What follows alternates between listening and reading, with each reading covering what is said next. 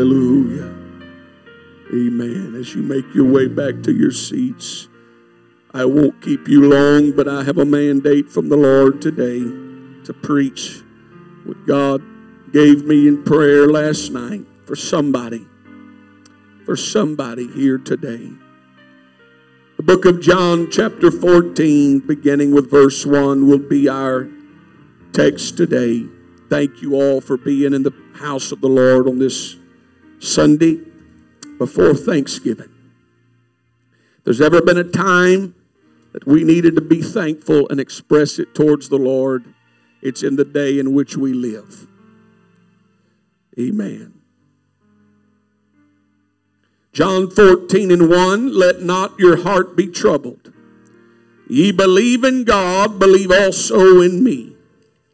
In my Father's house are many mansions. If it were not so, I would have told you. I go to prepare a place for you. And if I go and prepare a place for you, I will come again and receive you unto myself, that where I am, there ye may be also. And whither I go, ye know, and the way ye know. Thomas saith unto him, Lord, we know not whither thou goest, and how can we know the way?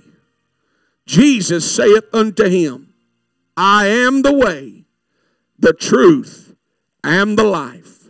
No man cometh unto the Father, but by me. I want to take for a subject title today the words of Thomas in questioning the Lord. How can we know the way? How can we know the way? One more time, let's ask the help of the Lord today. Father, we need your touch upon these lips of clay. Lord, upon these ears to hear. Lord, everyone of the sound of my voice today will be responsible for the word that they receive and that goes into their spirit. I pray, God, that it would fall upon good soil, that they would hear and receive and respond today. In the name of Jesus, we pray. Amen. Can you clap your hands unto the Lord today? Thank you, Jesus. Amen. You may be seated in the presence of the Lord. How can we know the way? I began to study yesterday about the history of maps. I was intrigued as to when they came about. And there are some that believe thousands of years ago, some hundreds of years ago, but no man can particularly pinpoint when the first map was ever made. But we do know that somewhere throughout the course of history, people who explored uncharted territories wanted to leave behind some type of chart, some type of path or illustration, because there would be people that followed them that would need some direction. There would be people that would come behind that would appreciate a map, a chart. And maps have evolved throughout the years. I remember when I was a kid, it was the big Rand McNally map. Some of you older ones know what I'm talking about. The kids have no clue what a Rand McNally atlas is. You flip to whatever state you're going to, and you had to learn to read a map. If you were honest, if you were the one that thought you knew where you were going, then you probably got lost at times, because we always don't know where we're going. Maps have evolved now to such a digital form to where you can just pull up your phone and you can follow along where you need to be. But the whole purpose of a map was that there was going to be people that needed some type of direction for somewhere that they've never been before. And this makes sense to us when we consider the words of Thomas. In fact, when Jesus spoke to him, he said, let not your heart be troubled. Why would he say that? Because when you don't know how to get where you want to go, it starts putting fear in your heart. And Jesus said, don't worry about fear. Don't let your heart be troubled. Ye believe in God. That's Old Testament. They believed in God. He said, believe also in me, because he was the manifestation of the God of the Old Testament. That same faith you placed in the God of the Old Testament, he's saying, I want you to place that God, that faith in me. In my Father's house are many mansions. If it were not so, I would have told you. I go to prepare a place for you. And if I go and prepare a place for you, I will come again and receive you unto myself, that where I am, there ye may be also. He was trying to tell Thomas, hey man, I've already been there. I know how to get there. And I'm going to tell you how to get there. You just have to have faith. Yet Thomas couldn't understand. And so he asked the question, how can we know the way? Jesus said, I am the way, the truth, and the life. No man cometh unto the Father but by me. I submit to you today, there are people across this world that are still asking the same question. How can we know the way? What must we do to be saved? And if the question is still the same, the answer is still the same. Jesus is the way. He is the truth. And he is the life. No man cometh unto the Father but by him. If you believe it, clap your hands unto the Lord.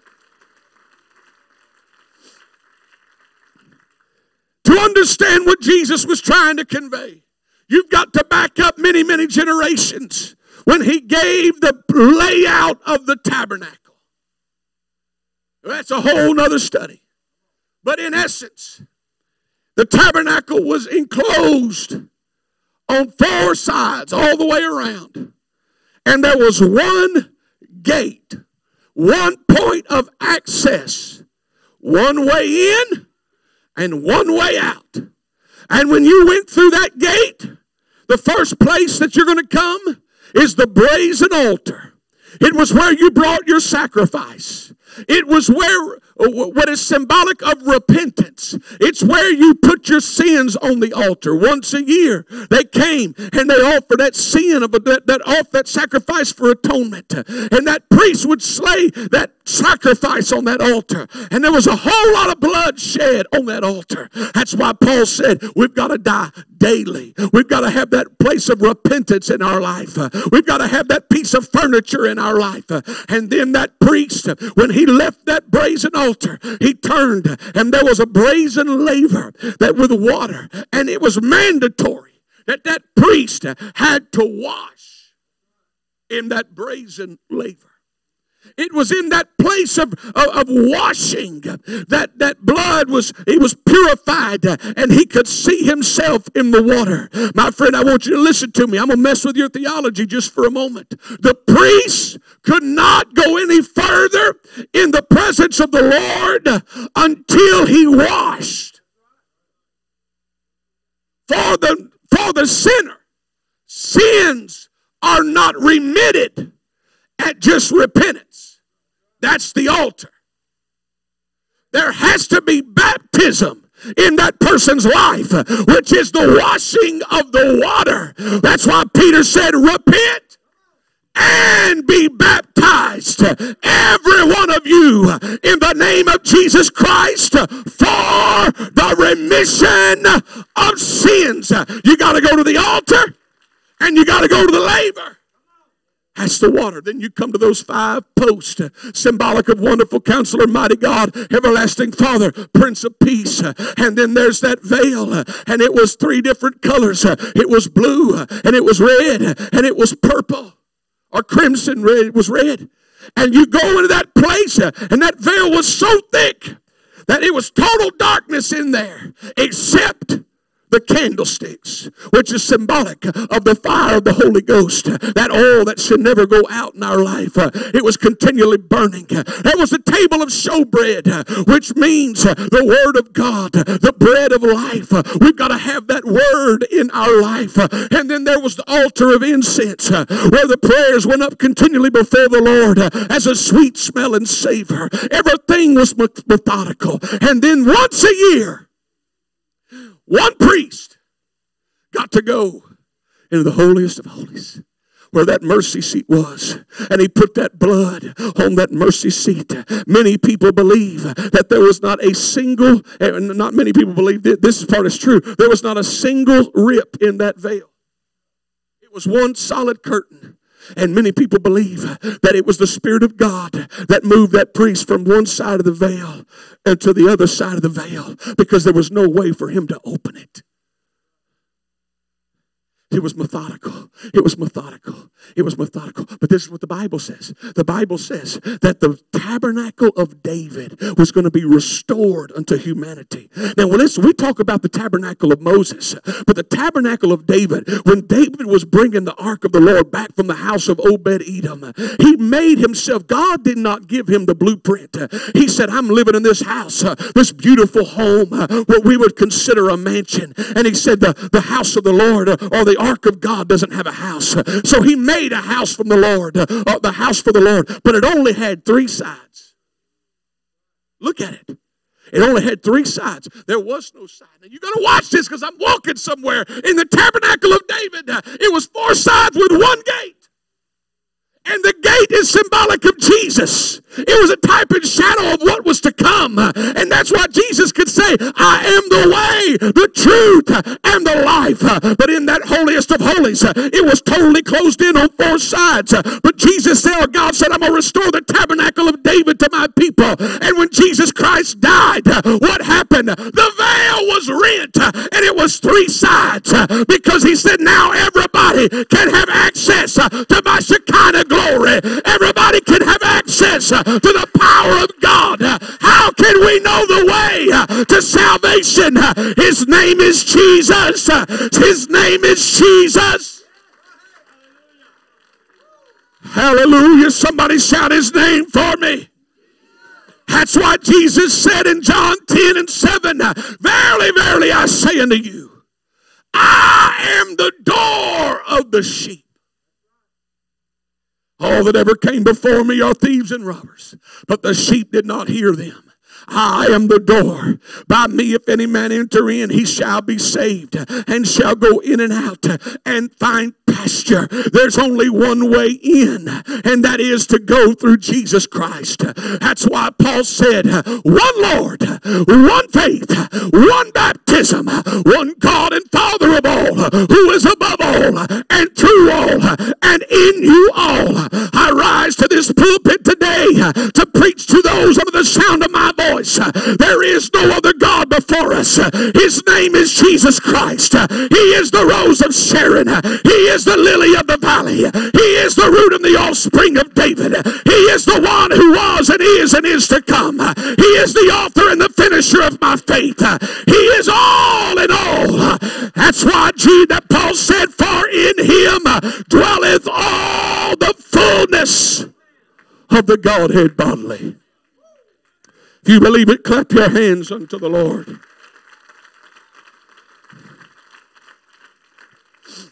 Jesus is the way to the Father.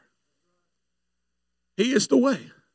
In the Old Testament, God revealed himself by so many different attributes. He was Jehovah Jireh, Jehovah Nissi, Jehovah Sidkenu, Jehovah Shalom, and on and on and on and on. People only knew him by the attribute whereby they needed him. But Jesus came, and the God of the Old Testament is the embodiment of the New Testament. And he said in John 10:30, I and my Father are one. He was praying unto the Lord, and this is what he said, I have manifested thy name unto them. So if he's talking to the Father, that would mean that the name of the Father is Jesus. So if he is the way to the Father, and he is one with the Father, he has to be the way to the Son. If Jesus or the Son and the Father are the same. This is why Paul said, or rather in Acts 4:12, neither is there salvation in any other. For there is none other name under heaven given among men whereby we must be saved.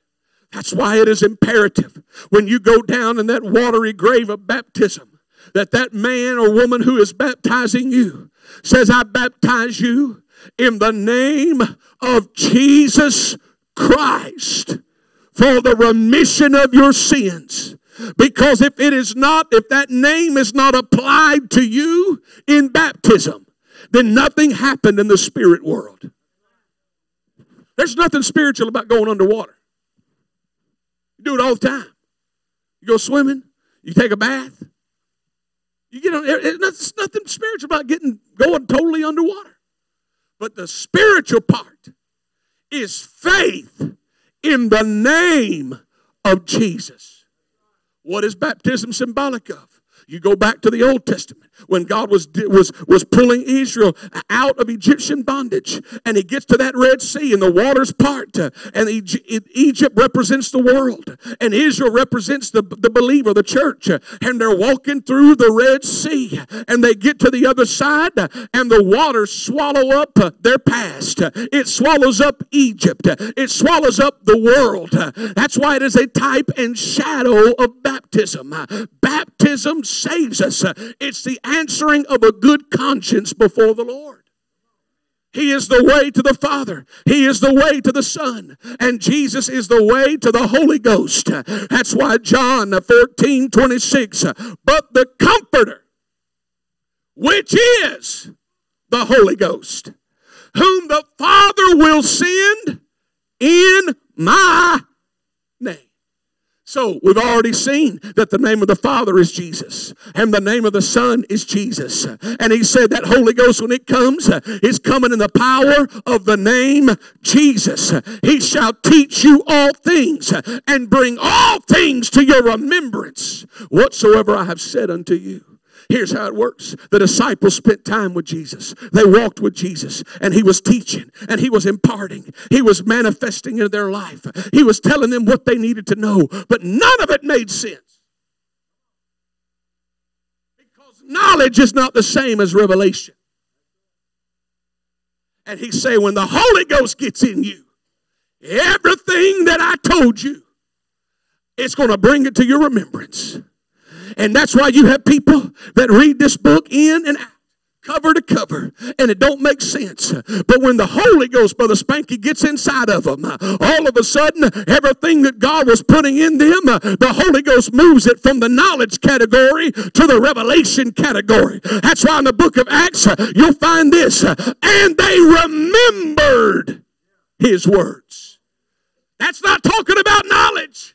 That's talking about revelation. That's talking about after the Holy Ghost came on them. All of a sudden, everything that God was trying to put inside of them started making sense to them. And they're like, oh, that's what he was saying. Oh, that's what that means.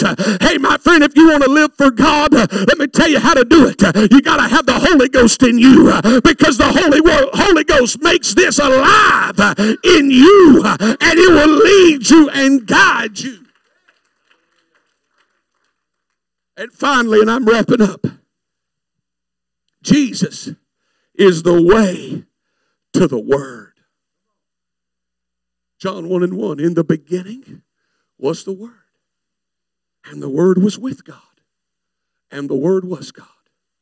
The same was in the beginning with God. All things were made by him, and without him was not anything made that was made. In him was life, and the life was the light of men. And the light shineth in darkness, but the darkness comprehended it not. You go down to verse 14. It says, and the Word. What Word? The Word that was before time. The Word was made flesh and dwelt among us. And we beheld his glory. The glory as of the only begotten of the Father, full of grace and truth. Do you realize how it all worked? That the same Word that put life into man, the same Word that flung the stars into the sky, the same Word that pointed to the seas and said, you cannot cross your borders. The same Word that put plant life into place in the laws of nature. That same Word, before anything existed, said, there will come a day when I move from the invisible to the visible. And then once I'm manifest in the visible, then I'm going to go back to the invisible and I'm going to put it in the hearts of men. Do you realize that the word is greater than the name? I'll give you scripture. Psalm 138:2. I will worship toward thy holy temple and praise thy name for thy loving kindness and for thy truth. For thou hast magnified thy word above thy name. Do you realize that the purpose of the sonship will have an ending date? The whole purpose of the sonship of Christ was the blood of Jesus that would redeem for all of humanity. But once all of men have been judged, there is no more purpose for the sonship of Christ. And so the sonship of Christ is not eternal. But what is eternal is thy word has been forever settled in heaven. My friend, if you want to know the word, you got to get to the word through Jesus. Because Jesus brings revelation. Jesus brings salvation. Jesus brings hope for all of humanity. I said all of that to say this. That was my introduction. If it makes you feel any better, I got a short sermon. If Jesus, Brother Glenn, is that gate in the tabernacle, how do we approach the gate? Enter into his gates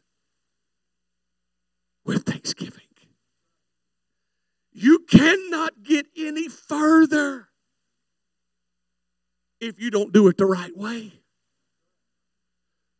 And I'm afraid in the day in which we live, we're so enamored and encumbered with what God has not done for us. The prayers that God hasn't answered. The things that we think God forgot about. And we get so weighted down with all of that we don't come to him the right way. But there's only one way to go to that gate. And it is with thanksgiving. Because when those Israelites were bringing their sacrifice, the reason that they went with thanksgiving is because the only way that they could have their sins rolled back for a year was to go to that gate joyful. Because this has given me an opportunity that I didn't have any other way. My friend, do you realize we are Gentiles? We were not supposed to be saved. We were supposed to be lost. But Jesus said, I'm going to give you an answer. I'm going to give you hope. I'm going to give you a way to salvation. Stand with me right now. Sister Joyce, if you come. If we ought to be thankful for anything, we ought to be thankful for Jesus. For Jesus. Because if it were not for Jesus, you and I would spend eternity in a devil's hell. You know what hell is? Hell is outer darkness, as black as you could imagine. It is heat so intense, but you'll never get relief from it. All of eternity, you'll spend in outer darkness, burning. That's where we were supposed to go because we're Gentiles. But he said, I'm going to extend an olive leaf, like Brother Britt talked about last week. And for a season, the Gentiles, I'm going to give them hope. His own people didn't receive him. The Jews did not acknowledge him as their Savior, and they crucified him. And he said, I'm going to turn and I'm going to open up a window until the time of the Gentiles be fulfilled. My friend, that time of the Gentiles is quickly wrapping up. Quickly. Jesus said, in the last days, it's going to be like the days of Noah. They were eating, they were drinking, they were given in marriage. It's going to be like in the times of Lot, when everybody thought, oh, everything's good. What's going on? What's going on? And he said, there's going to be two in the field. One is going to be taken. One's going to be left. There's going to be two in the bed. One's going to be taken. One's going to be left. That was not saying that 50% of humanity is going to be saved. It was an illustration that it's going to happen like that. How can we know the way? He said, I am the way, the truth, and the life. When Peter stood up on that day of Pentecost, He did not preach his own theory of salvation. Rather, he preached under the divine inspiration of the Holy Ghost. And he said, here's the way. Repent. Turn from your wicked ways. Go to that brazen altar and put yourself as a sacrifice on that altar. You get buried with him in baptism in the name of Jesus Christ for the remission of your sins. And he says, you shall receive the gift of the Holy Ghost.